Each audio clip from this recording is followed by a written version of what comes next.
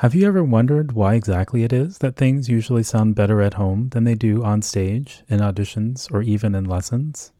It's easy to chalk it up to nerves or assume that you just have to practice more or get more performance experience. And sure, those things certainly are part of the puzzle, but a lot of times that's not really the true root cause. If you've been confused by the inconsistency of your performances, I put together a free 4-minute quiz called the Mental Skills Audit, which will help you pinpoint your mental strengths and weaknesses and figure out what exactly to adjust and tweak in your preparation for more consistently optimal performances.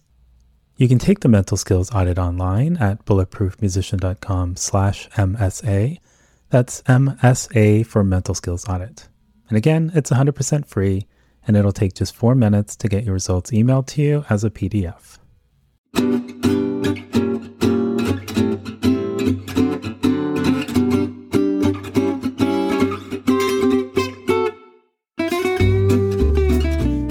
This is Noah Kageyama, and you're listening to the Bulletproof Musician podcast. Every Sunday morning, we'll take a look at a new research-based tip or technique to help you practice more effectively or perform better under pressure. And on the first Sunday of every month, I'll have a guest from the music, sport, or research world who will share their insights on how we can all be a little more awesome in the practice room and on stage. Back in college, my then-girlfriend, now wife, and I would good-naturedly debate whether her instrument, piano, or my instrument, violin, was the more difficult of the two. I would always complain about intonation, while she would point at how thin my stack of music was relative to hers, and argue that the sheer number of notes pianists have to play and memorize totally beat my intonation card. Indeed, when it comes to discussions about memorization and whether musicians ought to perform from memory or not, it does seem like pianists are often at the center of the debate. So is performing from memory really more challenging for pianists than it is for other instrumentalists? And if so, why might that be? It turns out there actually is some research and some data in this area.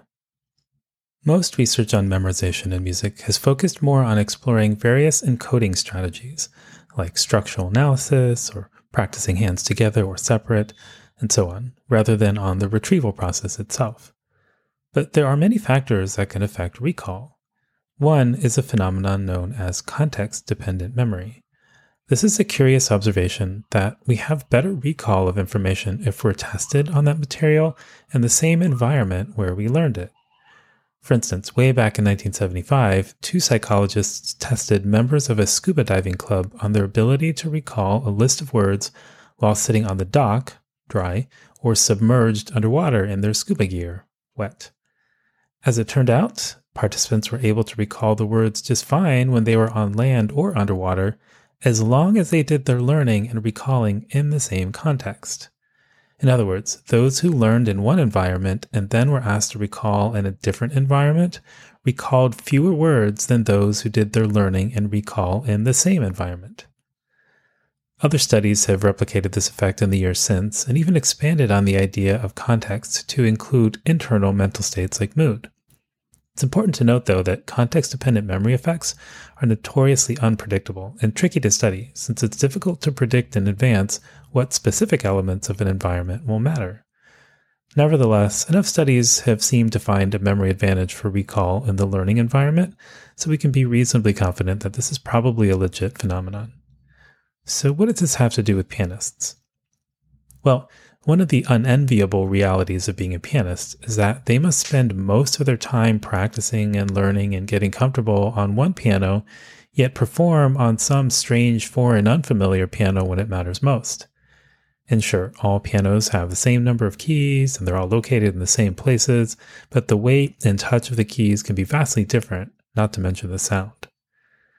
So University of Houston study thus sought to see if practicing on one piano and performing on a different piano could increase the likelihood of memory slips.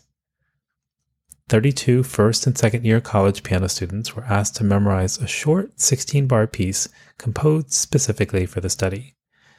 The students learned the piece on either a 7-foot Steinway Grand or a Kawai upright, both of which were located in the same teaching studio. Then, they were asked to perform the piece from memory on either the same piano that they used when learning the piece or the other piano that they hadn't played on yet. And how'd they do?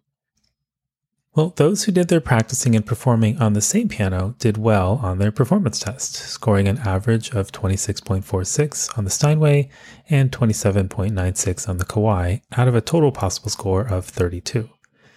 But it was a very different story for the students who were asked to switch to a different piano for their performance. They had way more memory issues, evidenced by incorrect rhythms and notes, and ended up with average scores of 14.08 going from Steinway to Kawai and 15.96 going from Kawai to Steinway. I was never much of a pianist myself, but I did take piano lessons as a kid, and I used to swear to my piano teacher that I definitely sounded better at home and try to imply that her piano was the problem.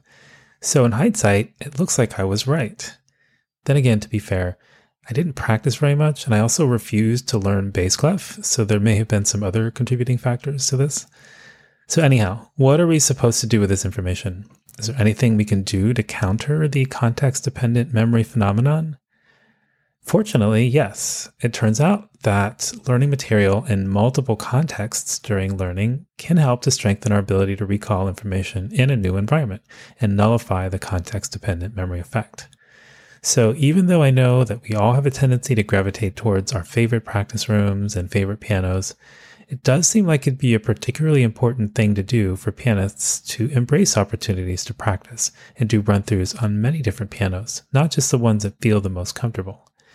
In that sense, though it's easy to complain about practice room pianos not always being in tune or how some keys are stuck or the action isn't to your liking, it is kind of a luxury to have access to so many different pianos, as it takes way more work and effort to arrange time on different pianos once you leave school.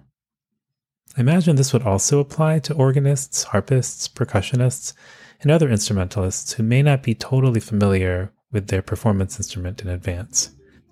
Of course, it's less clear how much of an impact the context-dependent memory effect would have on other musicians who still use the same instrument but have to practice in one type of setting, like a practice room, and perform in a very different physical and acoustical setting, like a concert hall.